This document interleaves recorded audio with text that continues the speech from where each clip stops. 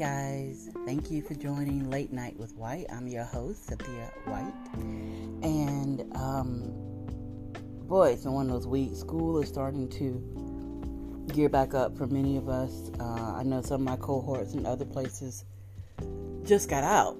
And so they're enjoying their first couple of weeks of freedom. And my freedom is slowly winding down. But it gave me cause to think tonight about fantasy.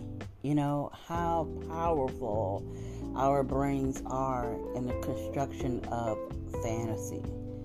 And I think about this in relation to how we build our lives. You know, people search for the ideal partner, the ideal house, car, job, friends, vacation spot.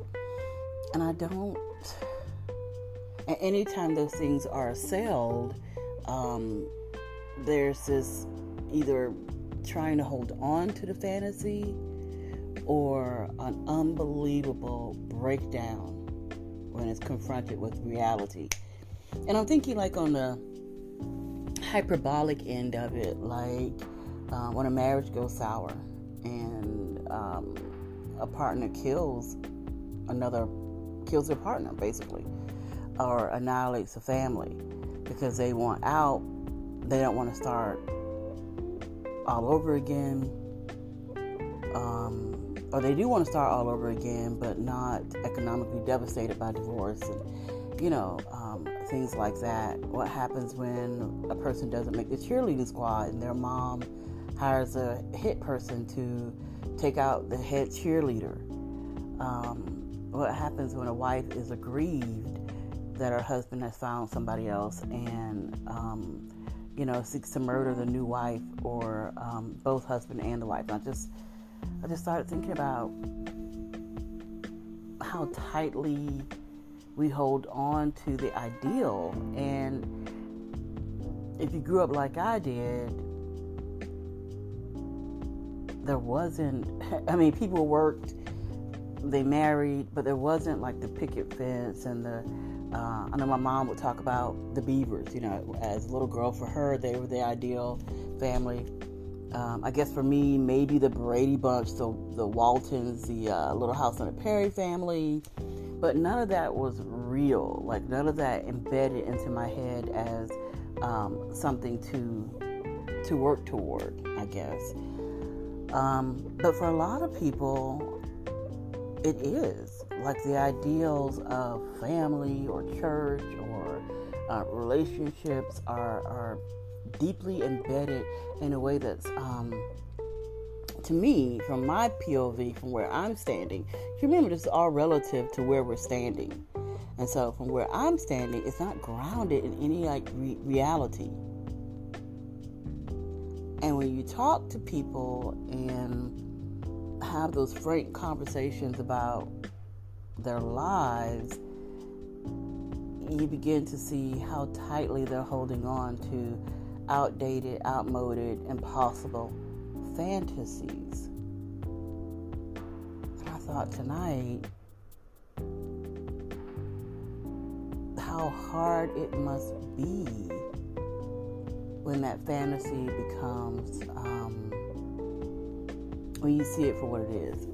When you see it for just a construct, like somebody thought this was a good idea, but when you begin to study, analyze, do some numbers on it, it's all just smoke and mirrors. And I know some people say, well, you know, Cynthia, you trend dark.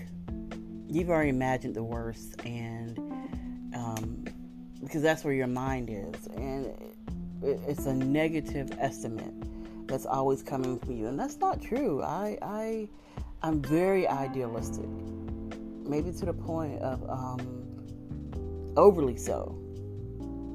But I also have to live in reality. So while I'm heavily idealistic about my religious beliefs, my belief in America, you know, capital A, all those letters capitalized, truth and justice, I still have to live in a world that is a construct, right? Doesn't mean that I lose faith in it. I'm very hopeful. I think we need ideals. We need fantasy because that gives us hope for the best that we can be. So there's nothing wrong with that. I just wonder if for some people who cannot or do not straddle that fence well, like, is there a way to kind of have a toe in both realms without getting swept away? And I just feel like sometimes people would not allow themselves to see reality when it begins to interfere with the fantasy, with the self-made construct. Let me give you an anecdote. So I had a friend, I worked with this person. She was okay. We weren't really close. We didn't trade secrets, but somebody I knew quite a number of years. We just became, Facebook friends after the working together ceased. And this is during the beginning of COVID, and of course the downward spiral of the Trump administration. She wrote to me and said, "I don't understand. I realize I'm blessed, and I haven't had to lose a job. I don't understand why people have to be negative." And I wrote her back and I said, "I'm glad for you that you haven't lost a job, and things are still kind of like on the straight path for you. But for a lot of people, that's not true. It's not real anymore for them. And while things are good for you, I don't see any harm in acknowledging that it's not good for everyone." And so, a few more posts, and I just decided I can't deal with this person. Like, there, some open racism and some other things, and I was just like, I'm not gonna open up my social media and deal with this person's belligerence and ignorance and often overt racism. I'm just not going to deal with that, and I'm sure there are people who are like, I'm not going to deal with Cynthia's libtard, cray-cray, rights for everybody, whatever, BLM, anti-police, whatever, because everything is relative to where we're standing, right? Everything is relative to where we're standing and all the privileges and lack of privilege thereof. So, but then you read about American tragedies, person's done everything the right way. Married first, kids later, good job, all those things that we account as doing, having, being an American, of being successful, and then how quickly that is eroded by unfaithfulness, loss of a job, terminal sickness, curable sickness, but devastating financially. And I just wonder tonight about the cost sometimes of holding on to the fantasy. Like, in a sense, we're all sipping the Kool-Aid to a certain degree. We all believe things that we know, if we tore them apart, don't hold water. But they're important to us. They're important to our belief systems, our totems. They're important to how we view ourselves. And so we can't easily let it go. We can't just shirk off the fantasy and say, because we spend a whole lot of time building them. Our grandparents, our parents, our forefathers, our foremothers, our religious, edicts have all instructed and constructed for us a mindset. And so what I think now when I hear the debates about like CRT, critical race theory, and feminism, and transgender, and you name it. And it really has to do with the confrontation between one person's fantasy of the way things ought to be, and maybe fantasy is not a good word, maybe their idealism about where things ought to be, in another person's reality about the way things are, right? Because to live ideally is a privilege. To live ideally is a privilege. To not have to face stark demands between right and wrong, between ethics and unethical, between just and unjust. If you don't have to make those kind of decisions, then you're pretty privileged. You've been in a pretty high and exalted status. And so you see something on the news to break through that prism of fantasy and ideal, it's going to have to be pretty shocking. And so I think a lot of people in America, black and white, rich and poor, when they saw that 8-minute clip of Floyd, it was an uncompromising break in the fabric of ideals and reality. Somehow, if you lived under Trump and you thought that his racist words didn't have any real effect, he's just like any other politician, if you felt like every other black person before Floyd, and even Floyd himself, deserved to be killed because they were acting out of pocket, they were somehow doing something egregious or unlawful, and it brought them in contact with cops.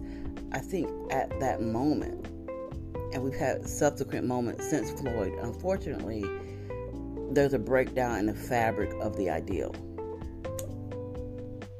And then truth will out. Like, oh, this isn't how it works for my black friends, or for my white friends, or my Latinx friends, or my gay friends, or my transgender friends. The way things work for me, ideally, don't work for them. And so I'm just thinking about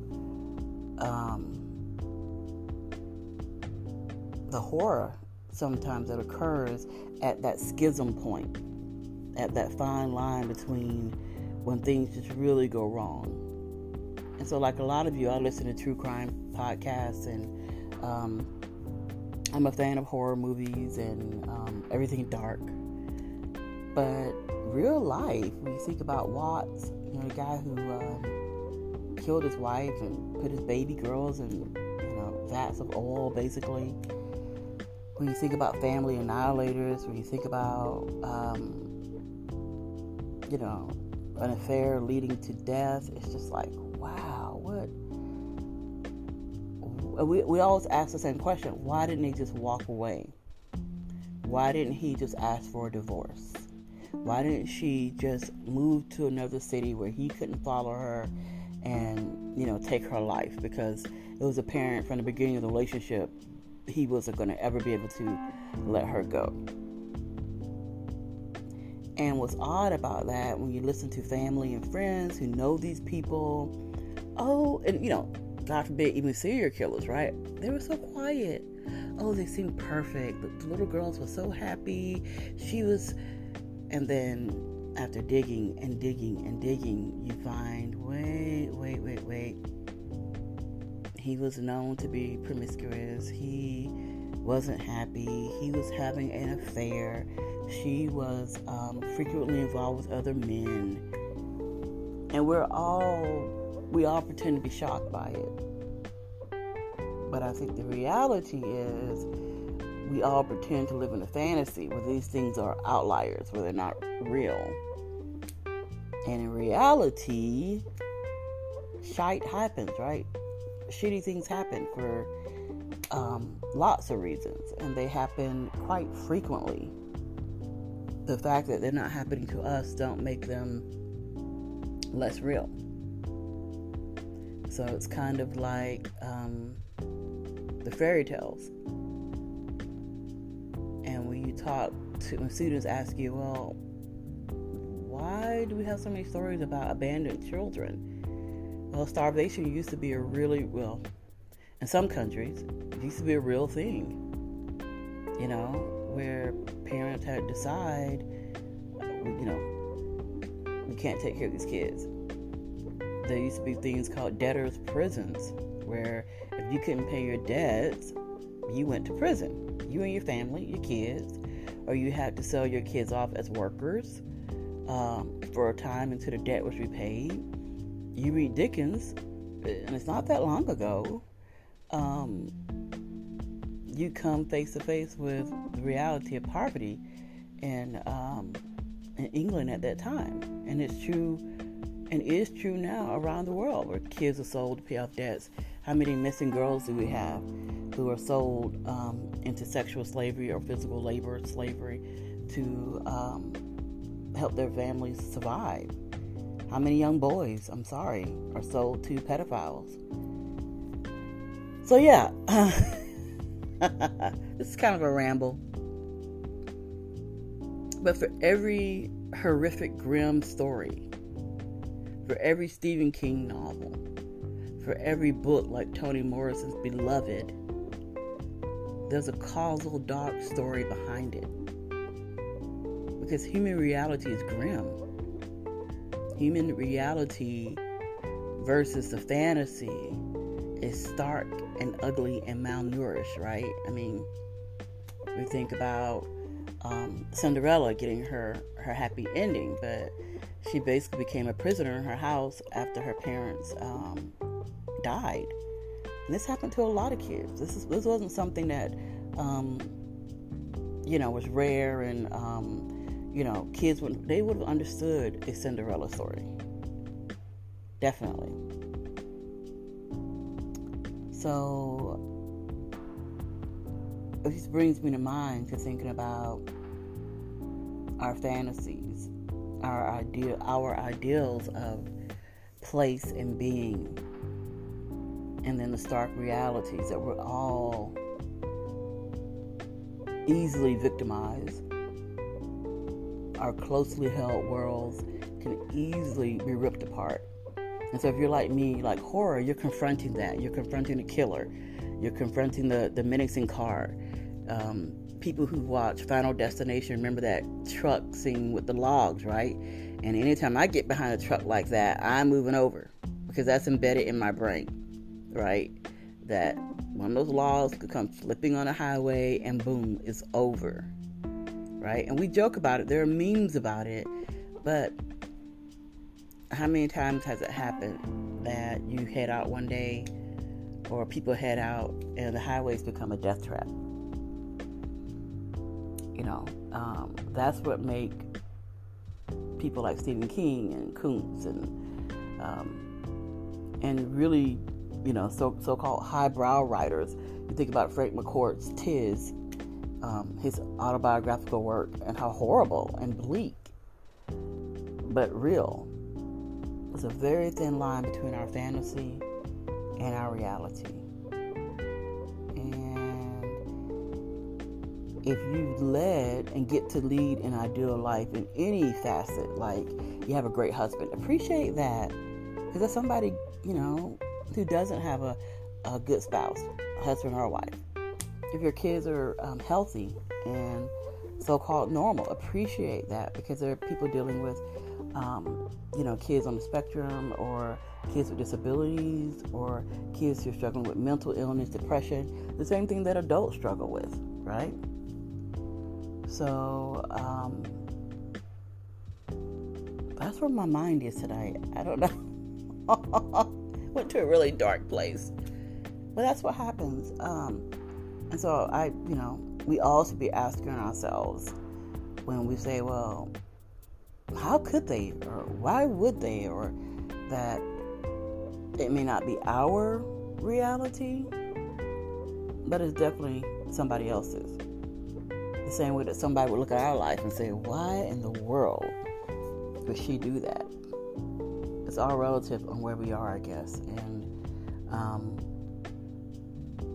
when you start having cracks in your fantasy world, it's painful, right? Especially if you built a lot of who you are upon it.